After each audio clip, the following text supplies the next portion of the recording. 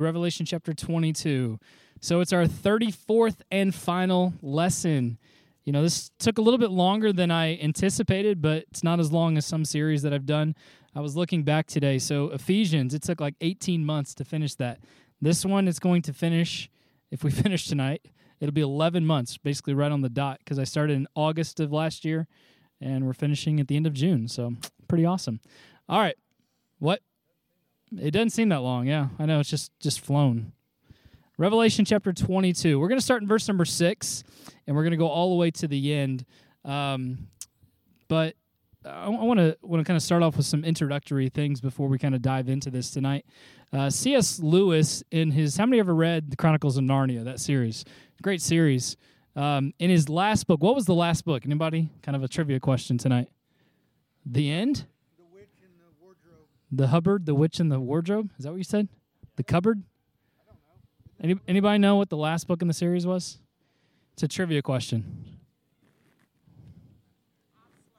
You've slept since then. Princess? David? The Last Battle. There you go. I mean, you guys can use Google or your phone or Siri or something. Part of it I was asking because I don't even have it in my notes. All I have is in his last paragraph in the last book. I forgot to write down what the last book was. But anyway, thank you.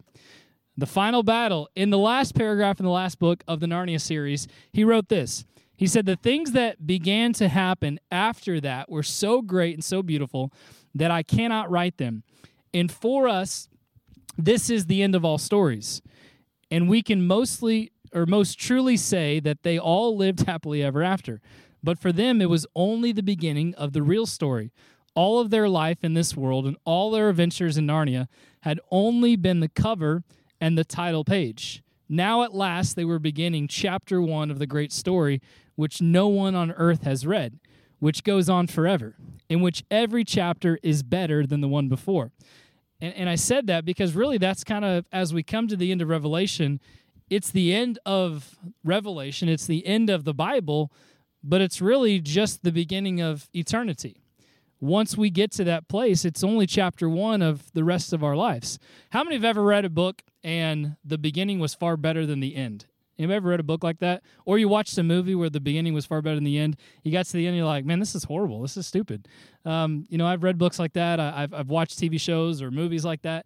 But really, our life on this earth and really the Bible, the end and the beginning after the end is so much better than we can even imagine, as C.S. Lewis was even pointing out. And in Revelation 22, what we're talking about tonight, we see that God is taking delight in offering one final invitation to mankind. Because throughout Scriptures, he has offered invitation after invitation to come to him, to seek him. Some specific passages in the Psalm 34:3, the Bible says, "Oh, magnify the Lord with me, and let us exalt or lift up his name together." That's an invitation from God. Psalm 95, verse 1 and 2, "Oh, come, let us sing joyfully to the Lord. Let us shout, let us make a joyful noise to the rock of our salvation." Another invitation, Isaiah chapter 1, verse 18, "Come now, let us reason together." Hey, let's discuss this, saith the Lord. "Though your sins be as scarlet, they shall be as white as snow. Though they be red like crimson, they shall be as wool." Matthew 4:19, he tells his disciples, "Follow me, and I'll make you fishers of men." Matthew 11:28 through 30, he says, "Come unto me, all you who are weary and burdened, I will give you rest." And there's so much more in that passage. In Revelation 3, verse 20, at the very beginning of this series, we read where he says, "Behold, I stand at the door and knock. If any man hear my voice and open the door, I will come into him and will sup with him and he with me." And then here in Revelation chapter 22, in the closing verses, verse number 17, we see this final invitation. "And the Spirit and the bride say, Come, and let him that heareth come, and let him that is thirsty come. And whosoever will, let him take the water of life freely." So even at the end, God still sends out one final invitation. Because even though Revelation is written to Christians, it's written to Christians to give them hope, to encourage them, but also to help us to live on mission, to do what God has called us to do, to encourage the lost, that there is hope. There might not be hope in this present world, but there is hope in what is to come. And what we see in this final passage is there's really two themes. It's the reliability and the authenticity of this book, and the imminence of the end, the imminence of Christ's return. And what we see in this final 15, 16 verses are really 7 invitations, and that's what I want to walk through with you all tonight. And the first invitation is this. We have it on the screen if you can see it. If not, just pay attention if you're writing notes. First invitation is this: obey the word of God. Obey the word of God. Look at verse number 6 of chapter 22. And he said unto me, these sayings are faithful and true, talking about what John has written and really going even deeper and further what is in the Bible. These sayings are faithful and true, and the Lord God of the holy prophets sent his angel to show his servants the things which must shortly be done. Verse number 7, behold, I come quickly. Blessed is he that keepeth the sayings of this prophecy of this book. Duvall notes in his commentary, he says, it has important parallels with this prologue in Revelation 1, verses 1 through 8, and the 3 central themes that reinforce the overall message of the book. That first of all, the book is an authentic prophecy from God. Second, that Jesus' return is imminent, which means it's coming soon. And then third, those who obey the prophecy will be blessed. So it's very important that we don't just let God's word, especially this series, go in one ear and out the other. It's very important that we listen, that we are attentive, that we hear, but then we also do what it tells us to do. So as we listen, as we hear, as we obey this prophecy, there are blessings that come into our life. And I'm not talking about this prosperity type gospel that some preach, that if you do certain things, God's going to give you everything you can imagine. Well, everything we can imagine is in the next life to come. But if we obey God's word, we will be blessed. And that's the most important invitation that God gives us at the start here. We must trust that God's word is what it is. God's word. It's final, it's full, it's complete. Revelation is true not because John is writing this down. Revelation is true because it comes from who? Jesus Christ himself. Jesus never goes back on his word, so therefore we can trust that his word is truth. How many have ever gone back on your word? Anybody here? Yes. I think all of us have. We've said something, especially parents. You say something to your kids, and they remember, don't they? Yeah, kids, you remember what your parents say. Ours do all the time, and we love it. Like, Mom, Dad, you said, well, yeah, I know I said that, but that's not what I meant. We go back on our word all the time, but Jesus never does, and we have to understand that. And that's his first invitation, to obey the word of God, to keep the saying that God has given us. We have to let the word of God daily live in our life. Noah, sit down, please. Thanks, bud. We have to let Scripture guide us and shape us, and we have to obey it. We have to let its power in and through our lives. Dennis Johnson says, Scripture is not a passive cadaver waiting for curious medical students to dissect in their quest for information. It is a living double-edged sword that proceeds from the mouth of the triumphant Son of Man and pierces the thoughts and intents of our hearts. It is a hammer that shatters a seed that grows rainfall that never returns to its giver without accomplishing the mission of which it was sent. Scripture has a job to do in us and through us. So the first invitation is obey the word of God. Second invitation, as we continue to move on, is this: be true to the worship of God. So not only must we obey God's word, but we must be true to it and be true to worshiping God. Look at verse number 8. And I, John, saw these things. Again, imagine, just if you will, now we're not going back to everything that we've talked about. That'd be a long time. But imagine everything that John has seen, that he has witnessed. Countless times he has, fallen down on his face in worship and awe and reverence because he was so overwhelmed. And really, who here tonight wouldn't be overwhelmed? All of us would have been overwhelmed if we were in John's situation. But look at verse number 8. And I, John, saw these things, and I heard them. And when I had heard and seen, I fell down to worship before the feet of the angel. Now, hopefully we know that this is wrong, and John is going to be made right here in just a minute. But worship is never directed at an individual. Worship is never directed at an angel, and the Bible even specifically talks about that in other passages.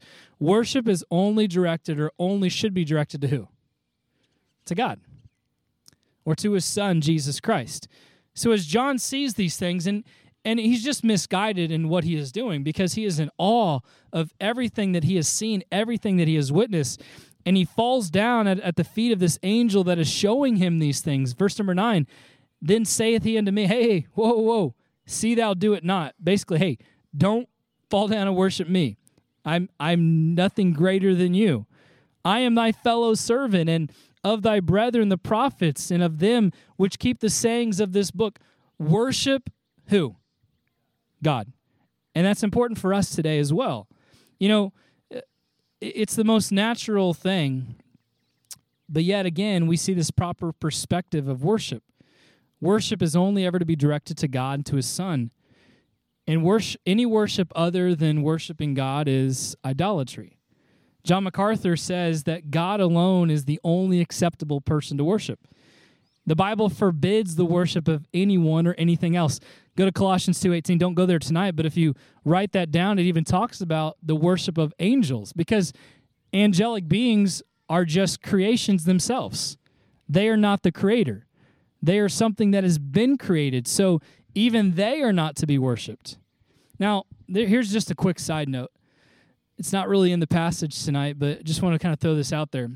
You know, I talked about be true to the worship of God. We must be true in worshiping God and God alone. You know, there are a lot of churches, and really there are a lot of pastors out there that I have a problem with them, that it's not because of what they preach. It's really, I feel like their churches are more about man-centered worship than they are about God-centered worship. And what I mean by this is that there are a lot of individuals, and I don't want to name names. You would know some, you wouldn't know some. These guys would know a lot of them.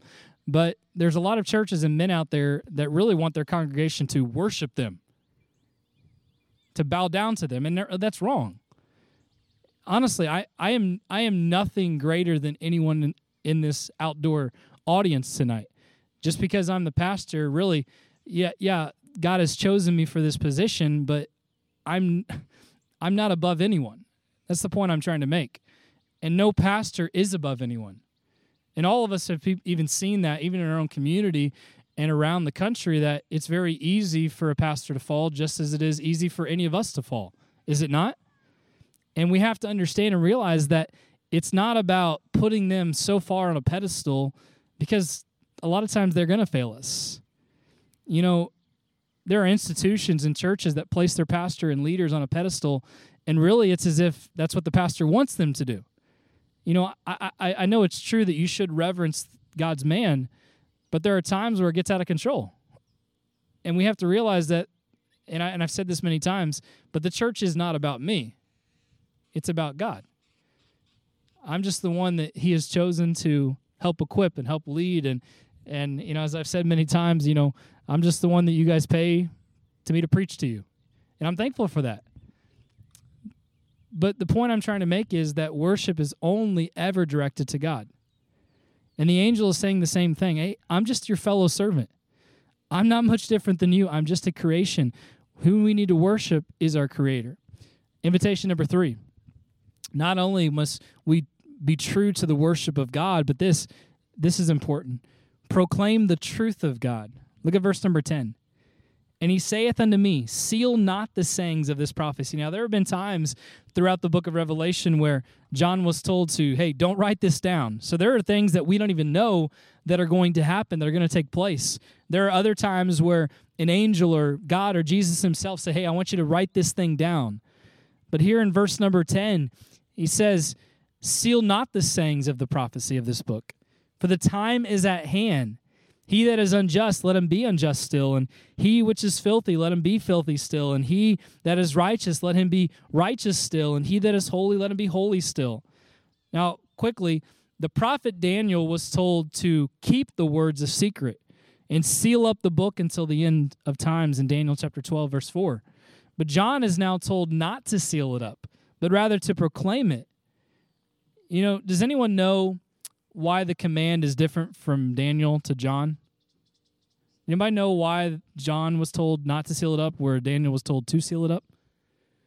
Anybody have an idea? Venetia? Or you're just swatting bugs? It's like, no, don't call on me. Don't call on me. Here's the reason. Because when John was writing this, Christ's return was imminent, which means it was going to happen very soon, and it's still going to happen very soon. So the point was, don't seal it up, because the world needs to know this. You need to proclaim the truth of the gospel. And really what this means for us today is that we can understand the book of Revelation. I'm sure many of us, as we started this series, and maybe some of us have gone through series in Revelation before, and I have, and there have been times where I was scared out of my mind of what Revelation was about. But the more I've studied it, it doesn't scare me. It just gives me hope. And it helps me understand that, there are things that I don't understand that I'll probably never understand this side of heaven, but I understand the important things, and I understand that as a believer, I have a responsibility to do, that everything is pointing back to Jesus, and it points back to the mission that he has given me.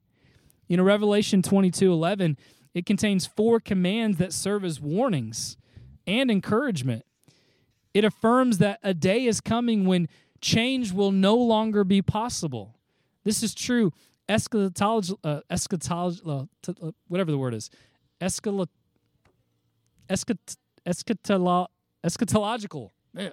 I can't say the word. Anyway, whatever that word is. Michael, what is it?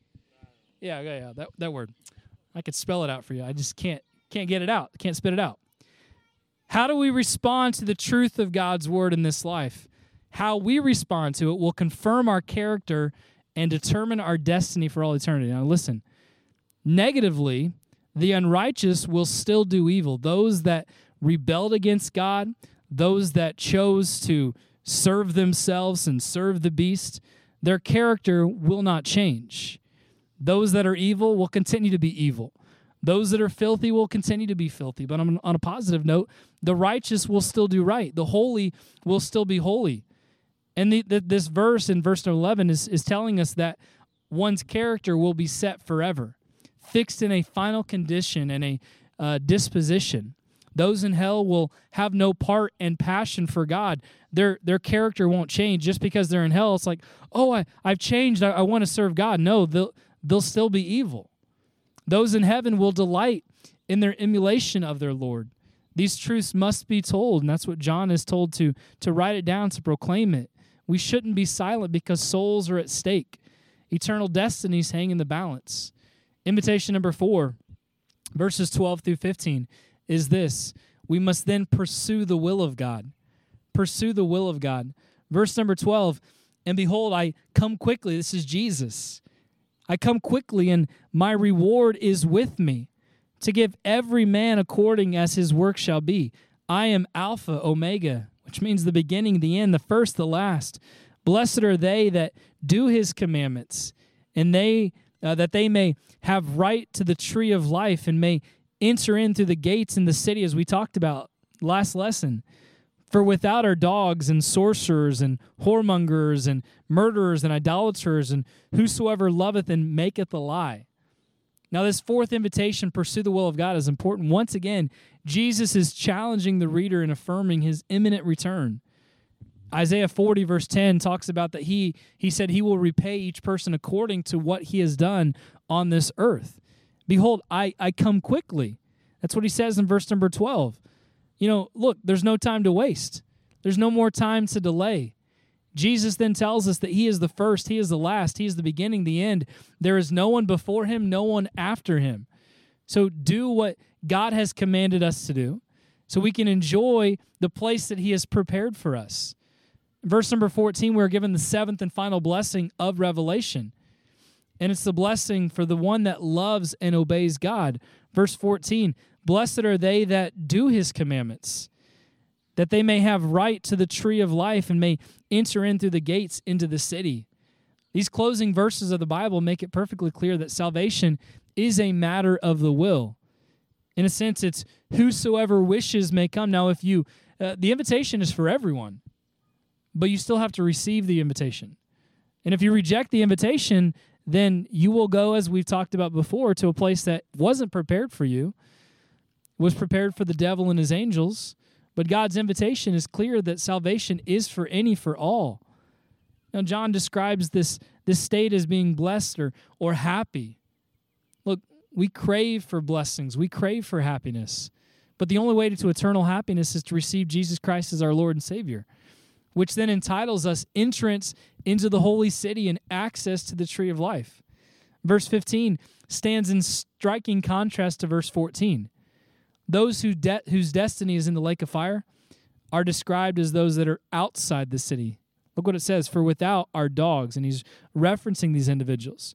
are dogs and sorcerers and whoremongers and murderers and idolaters and whosoever loveth and maketh a lie. So John again is talking about those who will not be in heaven.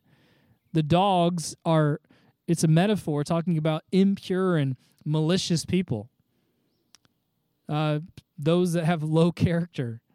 You know, the first time blatantly impure sinners were called dogs in the Bible was in Deuteronomy chapter 23. And this is where it was talking about the male homosexual prostitutes. They were in view here. Sorcerers, it's those who practice the occult or witchcraft. Whoremongers, those who are practicing all kinds of sexual immorality. And really, a Christian should not act that way. Murderers means those that are premeditating murder. You know, this has nothing to do with accidental killing or killing in war. You know, the ones that are premeditating those, and this is included in that list in Revelation 21, verse 8. Idolaters, these are anyone or any individual who puts something before God. Anything that you worship other than the true God is considered an idolater. All liars, now everyone has lied, but this is really referring to those that have not accepted the truth of the gospel. Those that have not asked Jesus to come into their heart to be their Savior. You know, to love and practice falsehood is to be completely and totally devoid of truthfulness.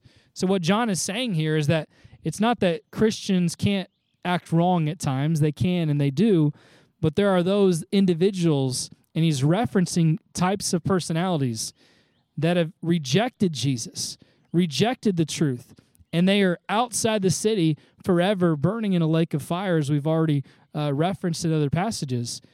Only those that have trusted Jesus as their Savior will enjoy the blessings of the kingdom, blessings of this great city. The fifth invitation, as we continue to move quickly tonight, is this. We must then respond to the invitation of God. Look at verse number 16. I, Jesus, have sent my angel to testify unto you these things in the churches. So I'm sending my angel to testify these things to you, that I am the root of the offspring of David. I am the bright and morning star. And the Spirit and the bride say, come. Let him that heareth say, come. Let him that is athirst or thirsty come.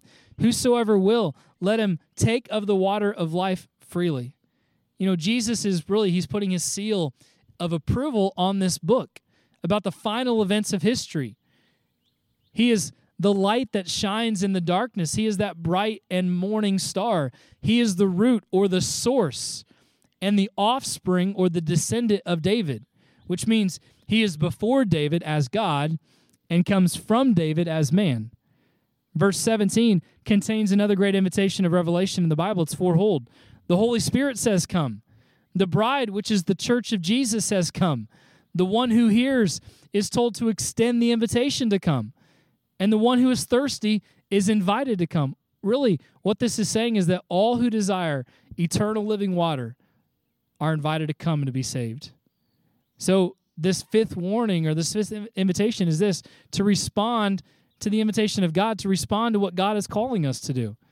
If you're here and you're not saved, that's the invitation to come, to drink of the water so that one day when this present life is over, you can receive the blessings that are to come.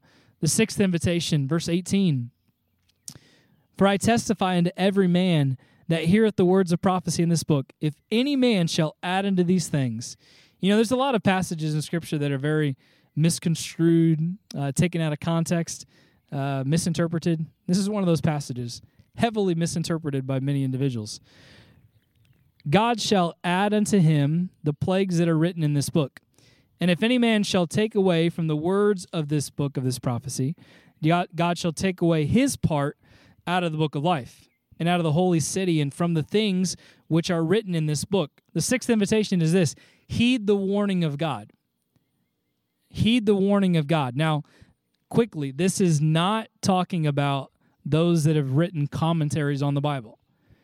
It's not even talking about translations of the Bible. You know, there are some in some camps that if you don't have a certain translation, then everyone else is going to hell. That is so wrong.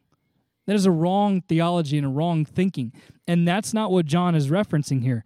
Because if we want to get, really biblical, the New Testament was written in Aramaic Greek. None of us read Aramaic Greek, do we? All we're reading is a translation of the original. Same thing is true in the Old Testament. It was written in Hebrew. We were reading a translation in our common tongue of the original. So the warning here is not about a translation, those that write another translation, as many have done. It's about those who are tampering with the Bible, who are using it to bring about false theology in individuals' life. Look, no one fully understands all of the Bible, and that's true. No one can explain everything in it. And sometimes those of us like myself that teach it, we teach the word. Sometimes, my interpretation on things have changed as I've grown in the knowledge of God and the knowledge of the Scriptures. Look, I've been there. And God sees the heart. He sees, and He can separate the ignorance from the impudence, the immaturity from rebellion. It was very customary in ancient days for the writers to put a kind of warning at the close of their books, because the people who copy them for public distribution might be tempted to tamper with the material to write their own things in it. Now, John's warning was not necessarily addressed to the writer, but to the hearer, the believer in the congregation where this book was read aloud. So by analogy, it would imply that anyone reading and studying this book today, God's Word. Now, we may be able to explain the penalties given, but we do know this: it's a dangerous thing to tamper with the Word of God. The one who guards the Word of God and obeys it will be blessed. The one who alters it will be disciplined in the same way. John MacArthur says no true believer would ever deliberately tamper with Scripture.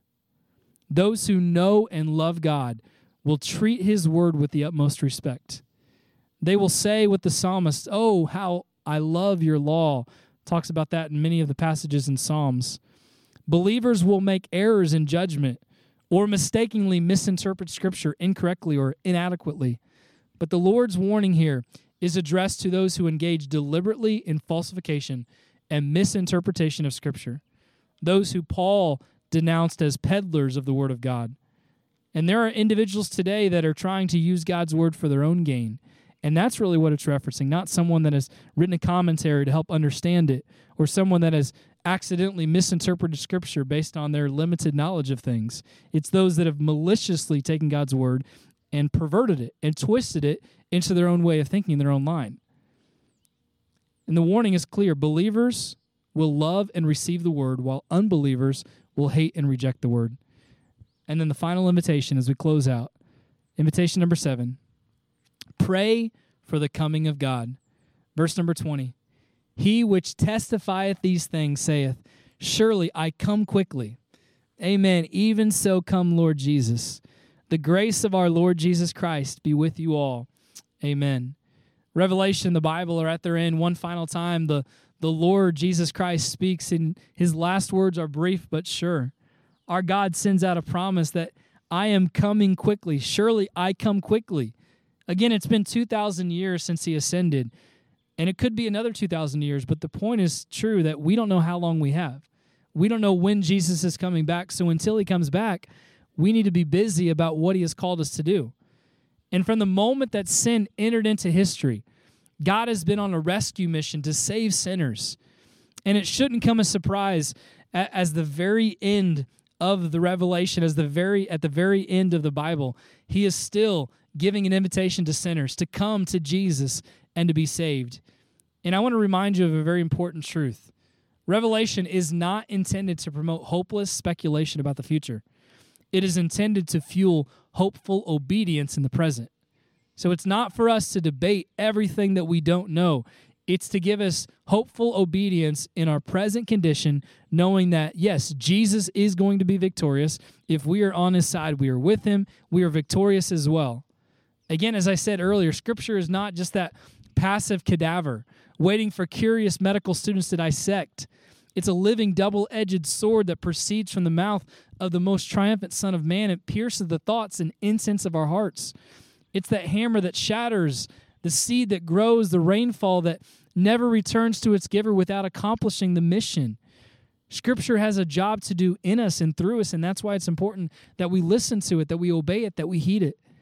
And I want to close at the application of really not just this chapter, but the book with 3 or 4 truths.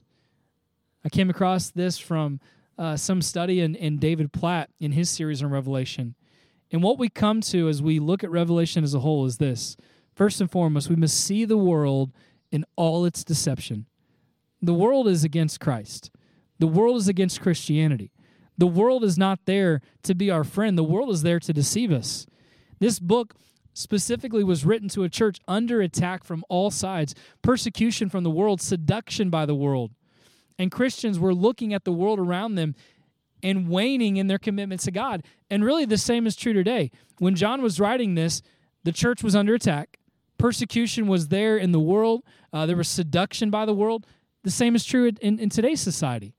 We are seduced by the world, and there are many individuals in the church today or in churches all across our country and across the world that are being seduced by the world and wanting so heavily to join themselves to the world when Christ has called us to be apart from the world. And the point of this message is clear, to see the world for who it is, that it's a deceiver for all its deception. But then the second point is clear, to see Christ in all his glory. First, see the world for all its deception, but second, see the Christ in all of his glory. Look, Jesus is the theme of this great book. And John shows us pictures of this indescribable Christ back in chapter 1, verses 12 through 18. In Revelation 22:16, as we read tonight, he says, I am the root, the offspring, or the descendant of David. I am the bright and morning star. Now think about that.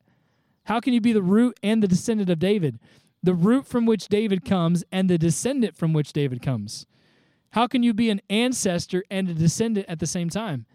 You see, Jesus is the Christ who made the promise to David and then fulfilled the promise to David in the coming, in his coming as the final high priest.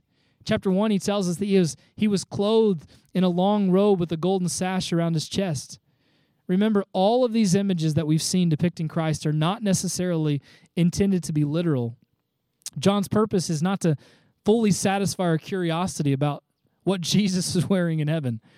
These are images that were familiar to John's readers, images that would trigger in their minds and their hearts the words of the prophet, that he is the fulfillment of prophecy, and he is that final high priest. Third thing, we must see the church in all her beauty. If we are saved, then we are the church. It's not just the building, it's the people. The church is the body and the bride of Christ. Don't miss it.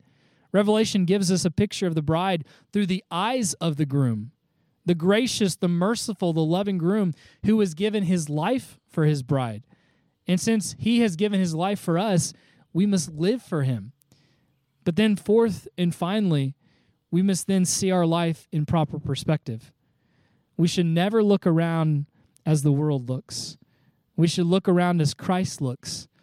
We should see life through the lens of our Father. We need to understand, going back to identity, understand whose we are so that we can know who we are. And when we know who we are and whose we are, we live in accordance to that. And to close it all out, look, Revelation is not meant to be a mystery. There are things that I do not understand about this book. There are things you don't understand, but it's not a mystery, it's a masterpiece. We don't just have hope in the future, we have hope and a promise in the present because Jesus is King. He doesn't just rule over us, as we have learned in this book and other great books as well. We are participants with him. So take hope in that. And I close with those 4 final applications to see the world, all its deception. See the world for who it is. The world is not your friend. See Christ in all of his glory. See him for who he truly is. And when we see Christ in all of his glory, see the church in all of her beauty, that we are the bride of Christ, that he has given his life for us to live for him, to serve him, to obey him. And then see and put our life in proper perspective, to not think as the world thinks, but to think as Christ thinks, and look at things through the lens of our Father, not through the lens of this world.